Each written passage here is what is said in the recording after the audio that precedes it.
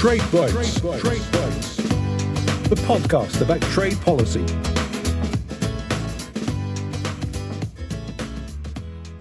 Hello and welcome once again to Trade Bites, the podcast series by the UK Trade Policy Observatory at the University of Sussex and hosted by me, Chris Horseman, Deputy Editor of the Trade Policy News Service, Borderlex.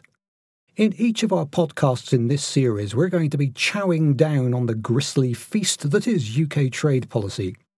Britain has now left the EU, and its future course in Europe and in the world is to a large extent in its own hands. But where is post-Brexit Britain heading? Do we even know what sort of a country we want to be once the divorce from the EU has become decree absolute? Today we'll be looking at that Brexit process in forensic detail. The title of today's podcast is Have We Got Brexit Done Yet? And if not, what's left to do? Now clearly we are riffing here on Boris Johnson's famous pre-election slogan, Get Brexit Done. And obviously at one level that objective was achieved on the 31st of January. But we know that there is still a lot left on the agenda, and in particular in terms of the future trade relationship between the UK and the EU. So what still lies ahead for the UK and for the EU as this process evolves? To unveil some of these mysteries, we are joined once again by a stellar cast of experts in the field. I'm joined here in Brighton by Dr. Peter Holmes, Reader in Economics here at the University of Sussex and a Fellow of the UK Trade Policy Observatory. Joining us on the line is Anand Menon, Professor of European Politics and Foreign Affairs at King's College London and Director of the UK in a Changing Europe. He was also recently described by Le Monde newspaper as Le Sphinx du Brexit. And we're also joined from Brussels by Fabian Zuleg, who is Chief Executive of the European Policy Centre. Welcome, everybody. Hi. Hi. Hello.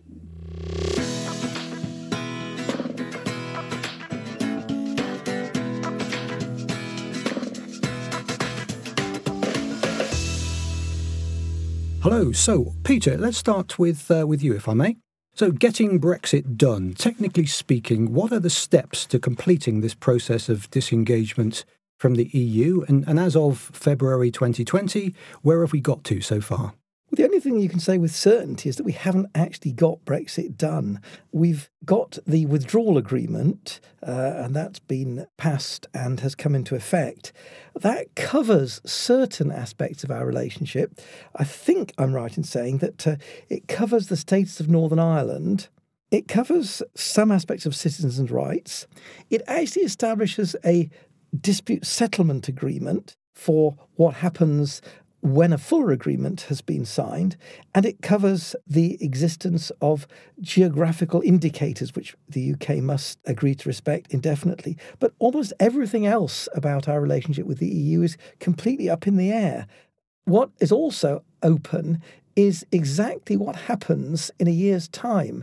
If the so-called transition period isn't extended, do we have to have agreed everything by then, or can we go into an implementation period with more time for things to settle down and indeed things that can't be agreed this year to be negotiated? I just don't know the answer to that one. It's already sounding complex, isn't it? So, Anand, Peter mentioned about the transition period. So, from February onwards, what has changed in terms of Britain's relationship with the EU and what still remains unchanged for the moment? Well, there's quite a fundamental change, which is why, from a narrow legal point of view, Brexit is done, which is we're not a member state of the European Union anymore.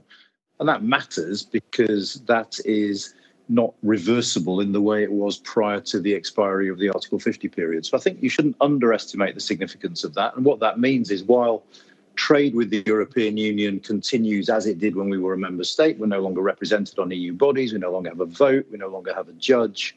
So the situation is very different. And the one obvious similarity with what went before is we've started the clock ticking towards another Brexit deadline, which is to say either the end of June if the government decides to extend transition or the end of the year if it doesn't. Fabian, if I can come to you, from the EU's point of view, so Britain, as we've heard, is now legally, officially, a third country. So that means that the way that Brussels interacts with the UK has to change quite fundamentally. What changes have we seen so far in that respect? I think from an EU perspective, clearly the relationship the EU has is very different between a third country and a member state. And we have already seen some of those changes starting to come through. Now they're officially out. Of course, they are no longer seated around the table. So in many ways, the UK will have to find a different way of working in Brussels. But for Brussels itself, not so much changes. We've had some changes in the composition of the European Parliament, reflecting that the British MEPs have left. We have to be more vigilant about who gets the papers. The UK had to be cut out of every mail distributor within the institutions. But in essence, the way the EU functions continues as before, just with the absence of the UK. So the big question really from the UK's point of view at the moment is what does Britain actually want from Brexit? And I wonder, to what extent has it clarified its trade policy objectives? Peter, what's your view on that? I think that it remains to be seen exactly what the UK objectives are. What's clear is that the present British government, much more so than Theresa May's government, wants to have the right to diverge whenever it wants on third country trade policy and on domestic regulations that affect trade. It's still a little bit unclear to me how far what it wants to do is to have the right to do these things or to actually substantially change its regulatory regime. Clearly, it wants to start negotiating free trade agreements with third countries, but of course that is to a large measure really replacing the ones which we've had at the moment. So I think that we're waiting to see exactly how they are planning to use the newfound autonomy. What Boris Johnson has made very clear is that he wants Britain to be in a free trade agreement with the EU rather than any kind of EEA-style formal link with the EU single market. Anand, what do you think motivated that choice, and what does it say about perhaps the way the government is pursuing policy at the moment? Well, I think the government is motivated by what it sees as honouring the purpose of Brexit. There seems to be an insistence in number 10, certainly, on the fact that actually abiding by EU rules, being in a customs union, would be a betrayal of what Brexit was meant to be. I mean, it speaks to a broader issue for me, which is the utter primacy of politics in this debate. You know, observers look at this and say, well, they can't be serious because that's going to be very economically damaging. And I think the danger is that we've missed the point that this is such an exceedingly political government that the details of economic impact is not something that they're spending a lot of time worrying about. I mean, there's no doubt that the Prime Minister knows what the economic impacts of what he's proposing are because the government has the best forecasts about this. But they're focusing on something else, and they're making an explicitly political gamble that simply by delivering Brexit and by delivering it in, as they see it, a clean way, that will appeal to the kinds of Leave voters that gave Boris Johnson his majority back in December.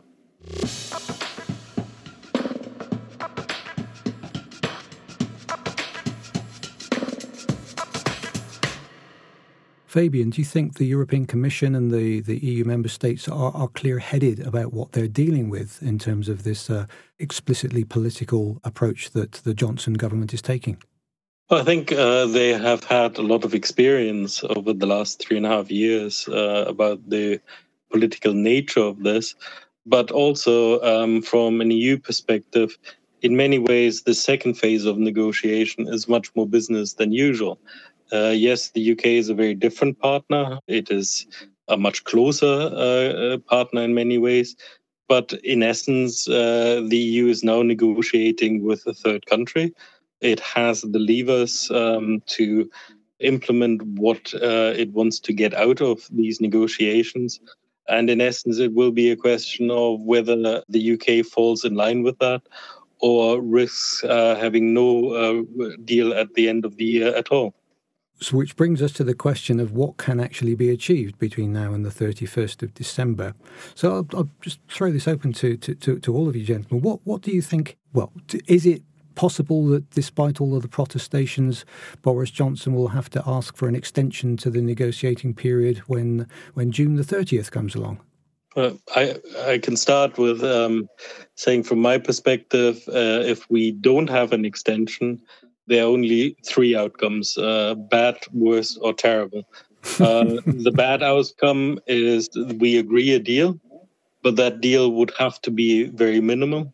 The worst outcome is that we don't get a deal, that we get to the end of the year and we find that we cannot agree. But there's also the terrible outcome, which is that we might actually get into much more direct conflict with each other. For example, around the fisheries question, people should remember things like the Cod Wars. This has a lot of potential also for conflict.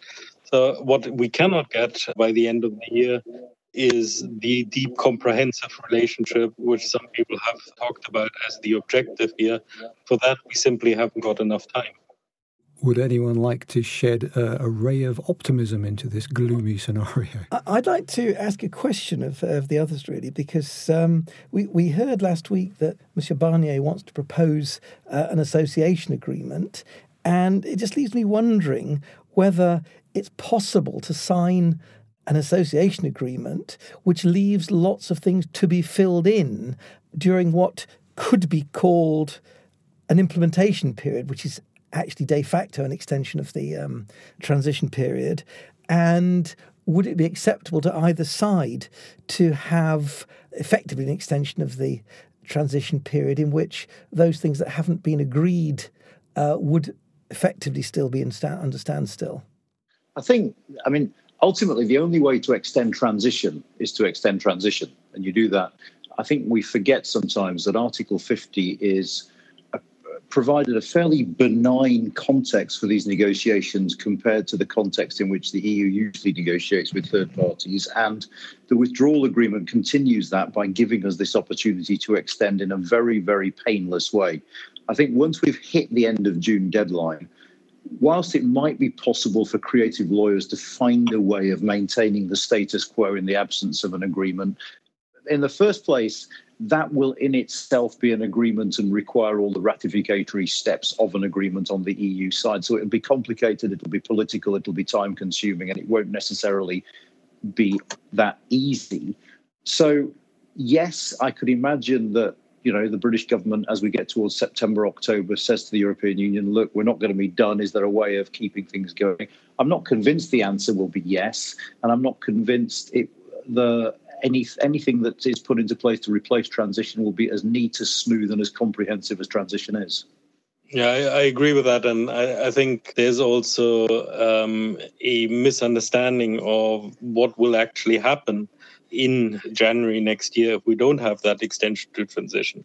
Yes, of course, if we have a very basic deal, there will be many things in there which will be kept open. And there is nothing to stop the EU and the UK to sit down beyond December and to negotiate these things. But the default will be that the relationship in those areas which are not covered by the deal would be back to the relationship the EU has with any third country. There is no easy replacement for having the transition followed by a deal. And I think on top of that, the big difficulty is that it is by far not clear whether anything is possible unless the UK government actually asks for the extension to transition before June. Because once we get into the autumn, once we get towards the exit from the transition date, it legally becomes almost impossible to continue that status. And if there is no deal by the 31st of December, I'm wondering what that cliff edge, which business is so worried about, what it will actually look like. Gentlemen, what are your views on that? Can I just say, I think there are two questions here. One is, what happens if there's no trade deal at all? And what happens in the situation which Fabian was talking about, in which we have a very basic trade deal and the other things aren't addressed? The message I got in Brussels when I was last week was that the Commission is looking towards proposing that, with respect to divergence and the level playing field, that they won't actually take action immediately, but will be, as long as our standards don't, or our regulations and enforcement of them isn't changing, I got the impression that they would actually not immediately take action against British goods, but that they would have very close monitoring so that we would go to a situation in which we didn't pay tariffs and nothing else kicked in, but then it could at very short notice. Now, I don't know if that's actually likely, but that was the impression I got. Whereas if there's no deal at all, then clearly the tariffs kick in immediately, and something perhaps slightly more draconian than the wait and see attitude comes in. I don't know if that is actually very realistic. I think if we have no deal at all, then it will go very basic because there are also international obligations the European Union has. We cannot allow a third country with which we don't have a deal to have preferential market access. If there is a deal, there is a justification, but I would be very careful about how much certainty that creates. Even when the Commission says they might not enforce certain provisions at that point, the difficulty is that this is not necessarily up to the Commission. We have a community of law, and within that community of law, we also have individual rights and we have company rights. So a company which might feel that whatever arrangement we have with the European Union breaches the provisions of the single market, or an individual which might feel that their individual rights are being infringed by any arrangement we have, for example, if data is being transferred across the channel, might well take this to court. And if that is the case, the European Court of Justice overrules anything else.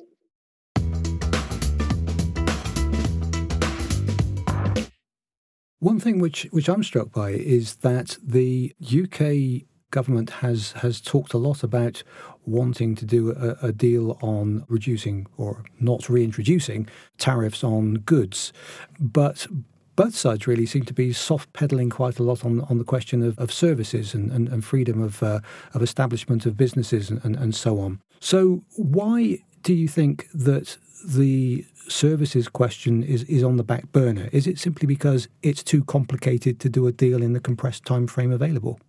Well, I think it is partly that. It is more to do with the fact that the British government has decided to prioritise ending free movement and not having any European Court of Justice jurisdiction, if at all possible. And I think those two things make it very hard to see what, if anything, can really be done in the area of services. I mean, on the one hand, there is a degree of honesty about this approach that was absent under Theresa May, in the sense that the government accepts the fact that there are trade-offs, that if you are doing certain things, then certain things become impossible in the talks with the European Union. But I think it's the politics around free movement and the court that are driving this, rather than any consideration of the economics of the services sector.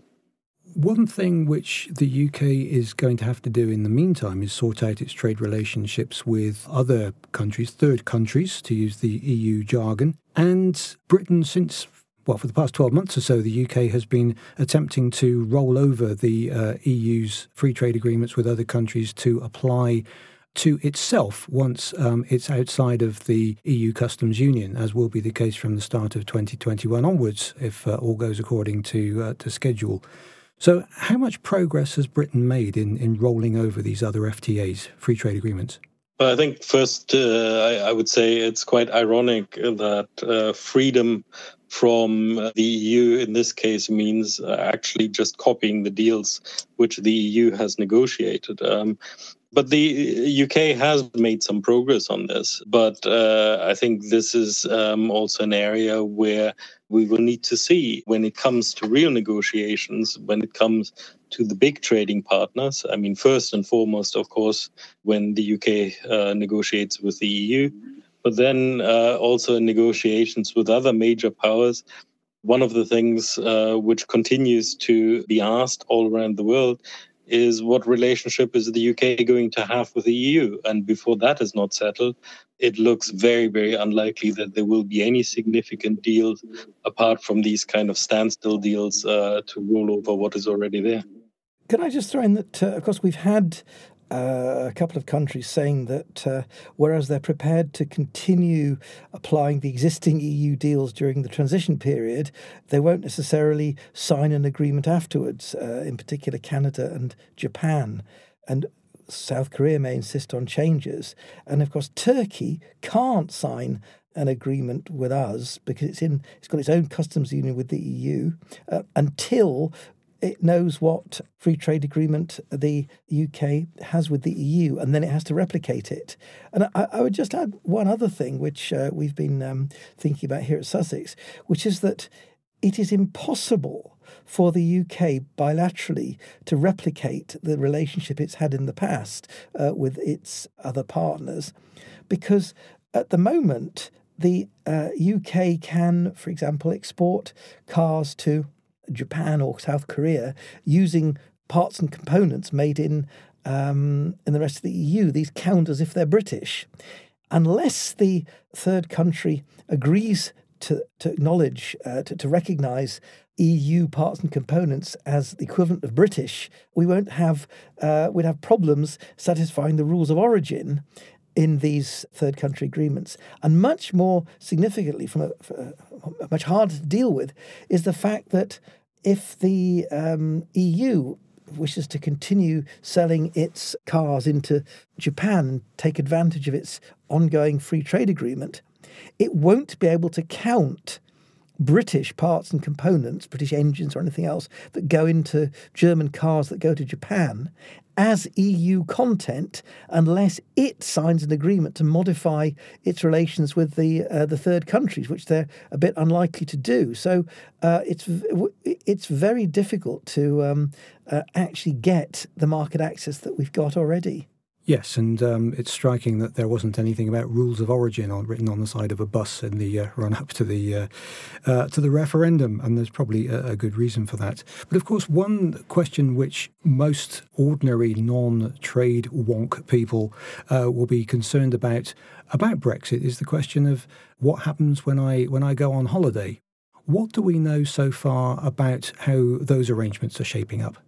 I mean, I think the first point to make is that apart from those things which are now regulated by the withdrawal agreement, we really don't know what the future regime is going to be.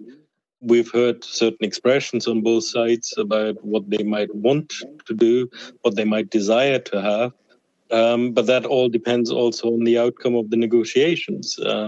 If we get into a situation of very strong disputes where both sides are locking into something, then I wouldn't even exclude that we might end up in a situation where people will require visas or where people will be limited in where they go. On top of that, I think one of the big questions is how we are going to deal with people who might intend to move across for work, either permanently or temporarily. If you have people entering the UK, for example, on a tourist visa, but then stay on and work without permission to work, what happens with company visits? How do we deal with the provision of services, which is linked to people moving? But again, a lot of this also depends on what kind of deal we have. Yes, and of course, Brexit isn't just about trade. There are strategic questions about our cooperation with our European partners on things like security issues. How will Britain's place in the world be affected by the changes which Brexit is going to bring? I mean, again, that's something we don't know the answer to yet. We've had this phrase "Global Britain" knocking around for a few years. What we don't know as yet is what it means. I mean, what we've seen very clearly over the course of the last year, for instance, is the fact that Boris Johnson has actually aligned himself quite closely with EU positions on things like the Paris Climate Accord, on Iran. And there's no real sign that we're going to use Brexit as a way of diverging from Europeans on core strategic interests. But I suppose the real danger for foreign and security policy from where I am is that they simply don't get the attention they deserve because everyone is so wrapped up talking about trade. And it has been quite appalling to see how little thought to date has gone into the broader foreign and security policy aspects of Brexit. I would agree to that. I think maybe to add is, I think we also are in a situation where globally there is a lot of instability, there are a lot of pressures. And one of the big unknowns is how the UK is going to react to those pressures after Brexit. In some way, being within the European Union gives you a bit of cover. You can always hide behind Brussels on some issues. But if you're alone, how do you deal with the competition between China and the US? Where do you stand on issues like the Iran deal, on Russian sanctions, on a number of other foreign policy issues? We have seen over the last few months a lot of talk in the UK about a trade deal with the United States. My contention would be, if you want a trade deal with the United States under Donald Trump, you will have to toe the line. And that would put the UK into conflict with many European positions. One of the things I picked up in Washington recently was that the US has the idea of using, to the extent the WTO still exists, cases brought that it can bring against the UK as a way of getting at the EU, whereas it can't clearly undermine the whole EU regulatory regime internally. It can actually bring cases against the UK in areas where it doesn't like doesn't like the EU approach, which the UK is currently adopting. So I suspect we'll be in a much weaker position. How the Chinese will view us is another matter. They used to see us as a useful bridgehead into Europe. Quite what we have to offer China today is less clear.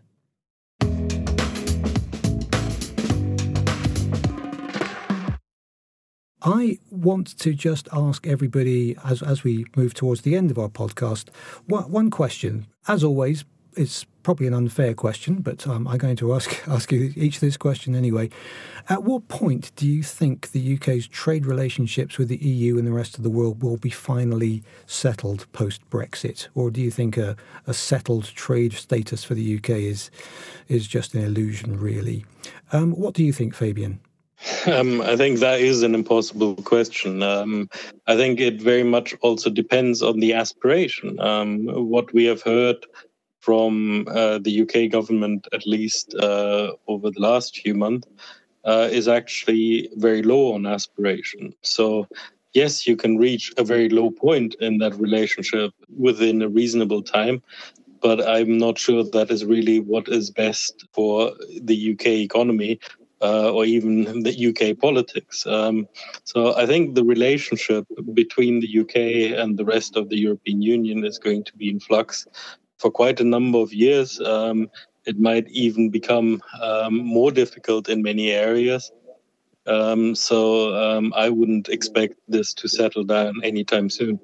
And do you see Brexit as being a verb rather than a noun? I think it already is. But I mean, what I would say is, you know, if you look at the example of, say, Switzerland, if you're a neighbour of the European Union but not an aspirant member of the European Union, then basically you're in a permanent state of negotiation with it, simply because rules on both sides change. You want to update the nature of that relationship at certain points.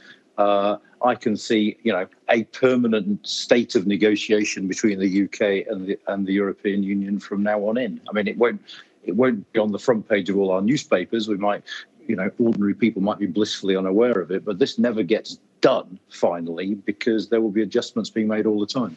Peter, plenty of work for UK TPO by the sound of it. Yes. I just add that it partly depends on what the objectives of the British government really are, because one interpretation of recent government announcements is that they really want to turn the UK into a version of the southern United States with high-tech foreign investment, low unionisation, welfare being cut back. And if that is the agenda, it could take quite a long time to get there. Are we prepared to just settle back to this sort of situation where we're like Switzerland in constant negotiations? Or are we really drifting across the Atlantic? It could take us quite a long time to sail that way. Indeed. And there we must leave it. That wraps up our podcast for today. It's been a fascinating discussion of the issues. I'd like to say a big thank you to our guests today, to Peter Holmes, to Anand Menon, and to Fabian Zuleg. And most of all, thank you very much to all of you for listening. We look forward to having you join us next time on Trade Bites.